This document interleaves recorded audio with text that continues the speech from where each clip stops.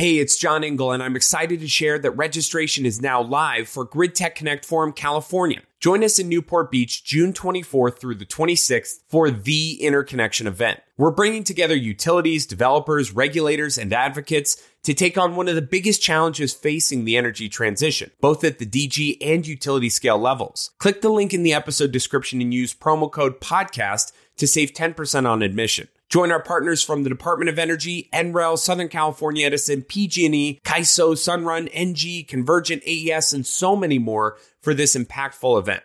We'll see you there.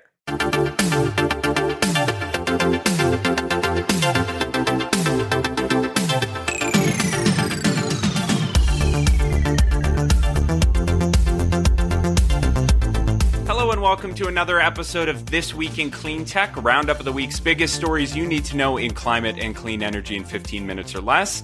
Today is Friday, December 1st, 2023. I'm Renewable Energy World Editor-in-Chief John Engel. We'll have Jennifer McDermott from the Associated Press joining us shortly, but for now I'm joined, as always, by Cleantech PR veteran and just good all-around guy Mike Casey of TigerCom. Hey, Mike. Hello, Mr. Engel. Did you have a good Thanksgiving? I did. Ohio was wonderful. It gave me some sickness, but otherwise a good trip and spend some time with family. How about yourself? I don't know if it makes us noble or foolish, but my wife, son, and I split roughly 1,200 pieces of firewood from tree stumps we had lying on the property and stacked them all. My forearms have not recovered, but my wife assures me that I will not be getting tossed out, so I won't have to crash on your couch this weekend. That's very good news. Yeah, that's very good news. We hope all of you had a good holiday as well and enjoyed the break, and we are back and ready to go. So we want to thank you for submitting your story recommendations and your recommendations for Clean Techer of the Week. So make sure you send those in to This Week in Cleantech at tigercom.us, and we always have that in the episode description as well. So with that, let's talk about our Clean Techer of the Week, Mike. This week's Clean Techer of the Week is Lisa Jacobson, the head of Business Council for Sustainable Energy, nominated by Peter Kelly from RenewCom. At each COP, she leads a group of clean tech CEOs to the negotiations, along with helping them be heard and benefit from the experience. And at COP28, Lisa has representatives from over 35 companies and organizations in Dubai with her. So congratulations to our Clean Techer of the Week, Lisa Jacobson. And COP, as we record right now, is just getting started in earnest, I believe, Mike. Yes, and congrats, Lisa. I've been a fan of yours for a while, so cool to see you get this shout out. What an endorsement, too. Lisa must be riding high. She's at COP, and now she's got Mike Casey gassing her up. No pun intended. All right. You want to get started? All right. Number one, we're actually going to do something a little bit different this week. So far, all the stories that have made the top 5 have been because they've been good, important pieces of journalism.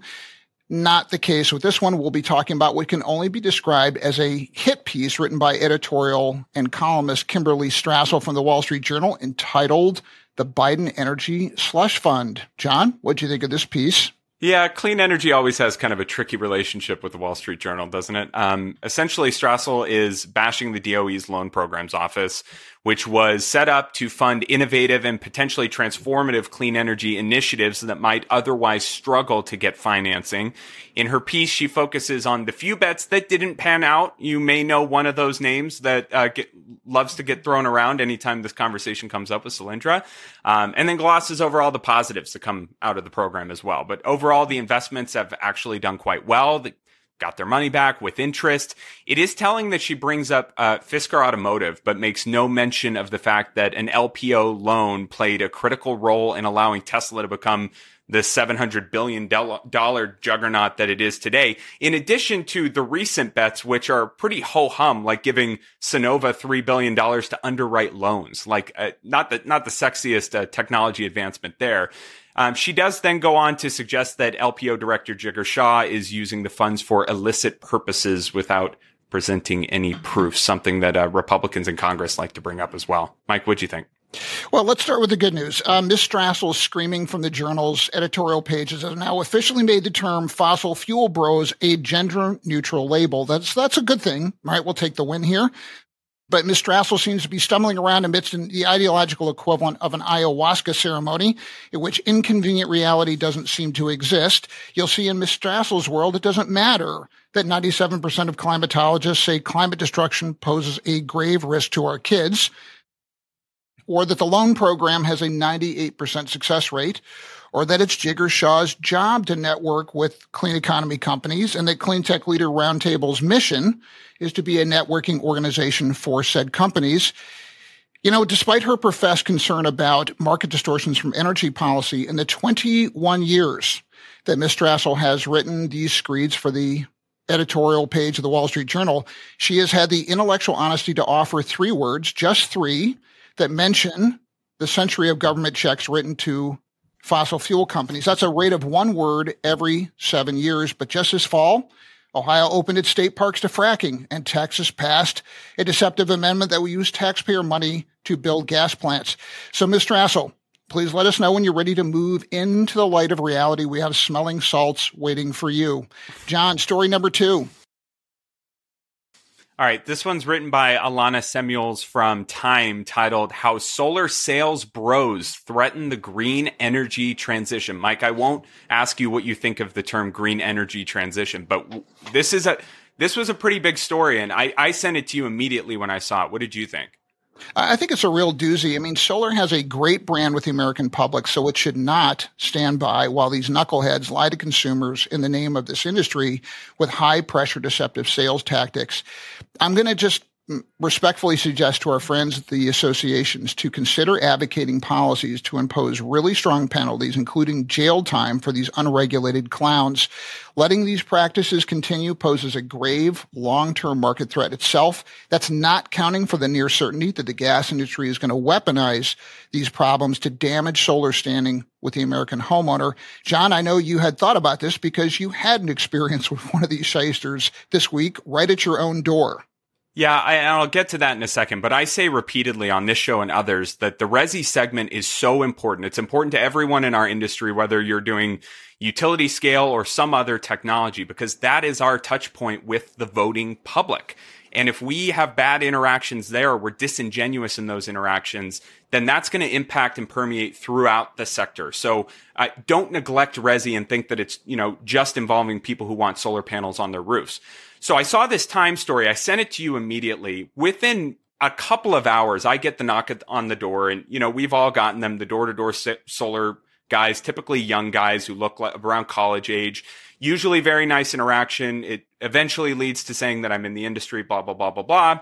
This one started out particularly interesting, and I'm not going to name the company yet because I've reached out to them for comment, but he starts off by saying, hey, I'm with blank, a full-service local utility. I'm in North Carolina. I know my only full-service local utility is Duke, and there's no competition in the utility space, so there's one. And then I go, who are you with? A full-service local utility. And he goes on, and I ask him, and he points to his badge on his waist as if to insinuate that he's a utility worker going door to door. And his line was, I've been sent out here to let people know that the grid has been struggling lately, and they're recommending that people consider solar to help secure their power supply. And then I stop him and I explain, what I do for a living and say, this story just came out and I'm getting ready to talk about it on a podcast, but it's incredibly misleading for you to position yourself in any way, shape, or form as a utility and then go on to talk about these problems, because people who don't know better will believe you. And this story even talks about the misrepresentation of, hey, I'm with the utility, or I've got this partnership with the utility, or this is what the utility wants. And I tried to inform him of that and then reached out to his higher ups, but that was my experience. And I was so caught off guard that I called you immediately, Mike. So check out the story. There's a lot in there. It's really important. We only got 15 minutes to get through all these topics. So I'll move on to you, Mike, for the third one. But yeah, it was an incredible moment. You bet. Richard Millard and Tom Wilson from the Financial Times has a story titled BP pays £254 million to take full control of solar joint venture Lightsource. John, your thoughts?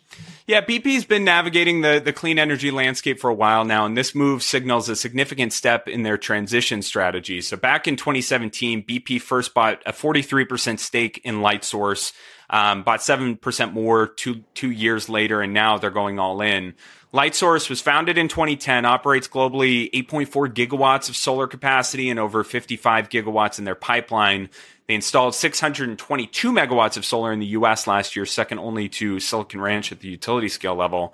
The acquisition involves an initial payment of 245 million pounds for 50% stake of Lightsource BP that it doesn't already own. I think it's good news, Mike.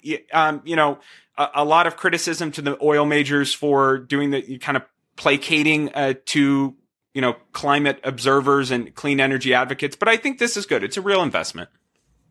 Yeah, I'll note that while Lightsource BP North America is a client of ours, we were not involved in this announcement. However, we thought the story was big enough to make this week's list for several reasons. First, I think we on this show and elsewhere have often talked about what will be the real role of the oil majors in the clean energy transition.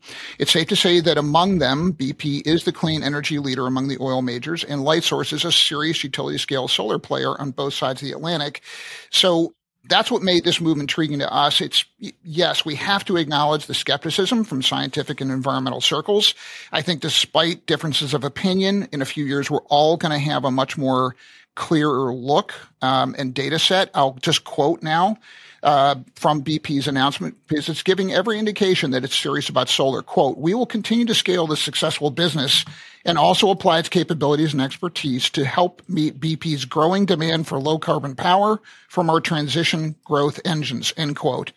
John, our fourth story. All right, our fourth story comes from Sammy Roth from the LA Times. It's a big one, but I'm going to let you just tackle it, Mike, for the sake of time so we can get to Jennifer. But this is the Salton Sea has even more lithium than we previously thought. New report finds. What did you think? Big story in the context of concerns about lithium supply chains. The Salton Sea could be lying on top of a lithium treasure trove up to 18 million metric tons, the equivalent of 382 million EV batteries. For context, the U.S. doesn't even have 300 million vehicles in its entire vehicle fleet right now. This is not just about EVs. It's about meeting the demand for clean energy storage for homes and businesses. And it's going to be a really big deal. And with that, I'm going to pivot over to our fifth story. That's Jennifer McDermott's piece from Associated Press. It's entitled, "New Google Geothermal Electric Project Could Be a Milestone for Clean Energy." Jennifer, welcome to the show. How are you? Good. Thank you for having me. You bet. For those listeners who have not read the story yet, what's its number one takeaway in your view? So I think the number one takeaway was just really how this could be a turning point for geothermal. Up until now, it's really been limited to certain geographies, and that is something Fervo and Google partnered to solve, to be able to drill deeper, drill horizontally, to show that you could do geothermal in far more places. And so that's what they did with this project in Nevada. And Jennifer, I understand that this is the first enhanced geothermal project that's been deployed in the U.S., and it's still an economically challenging clean energy development. And so I imagine that the partnership with Google is incredibly significant for Fervo, for the technology to advance. Did you cover this space really closely, but what sense did you get from the Fervo folks, Google folks, into the significance of that partnership and maybe what that tells the rest of corporate America when we talk about tackling these really hard problems? Yeah, I mean, I think that was a strong focus on both sides. I mean, I think Google was really looking to signal that the demand is there, and that helped Fervo get its technology, literally off the ground and do this project, which they're using to really as a springboard to their much larger project in Utah. So really the ability of these large corporate players to step in, signal a demand for clean energy and help advance it that much faster. Jennifer, is there any thought on how this one development will boost or not the total ability for geothermal to contribute to the U.S. electricity generation? Well, this project is relatively small. It's roughly 3.5 megawatts. But like I mentioned, Fervo is already working on its next project. It's 100 times larger. It's in Utah and really going, full steam ahead. And I've talked to other geothermal companies that are looking at similar timeframes, looking at having power plants, in the next 2 to 5 years. So I think we're really on the cusp of a turning point where we'll see a lot more geothermal companies hitting these milestones and making announcements. And right now, you're right, it is a relatively small share of U.S. electricity production, but I think in the future, that's going to be ramping up. John, we're just about out of time. I want to thank Jennifer McDermott of the Associated Press for joining us, Brian Mendez, our great producer, and Claire the Factor Quirin and Alex Stowguide Peterson for gathering our stories this week. Yeah, and of course, thanks again to Jennifer McDermott for joining us on this episode of This Week in Cleantech. Please subscribe, give us feedback, and share your story suggestions. You can read all of the articles, including Jennifer's, that we discussed this week by clicking the links in the episode description. And Monday's episode of Factor This, a one-on-one exclusive with the CEO of Dominion Energy, Bob Blue. So I got an hour with Bob Blue to talk about offshore wind, the utilities' role in the energy transition, long-duration batteries, some really interesting stuff that will come out of that one. So you don't want to miss that one. Mike, I'll see you next week. See you next week, my friend.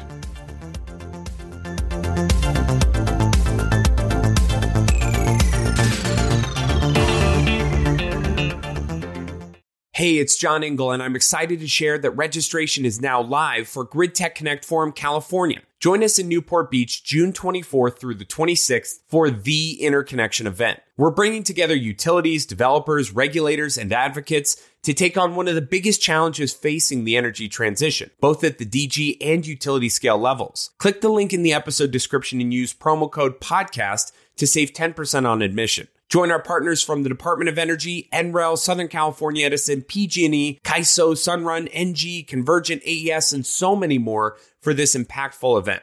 We'll see you there.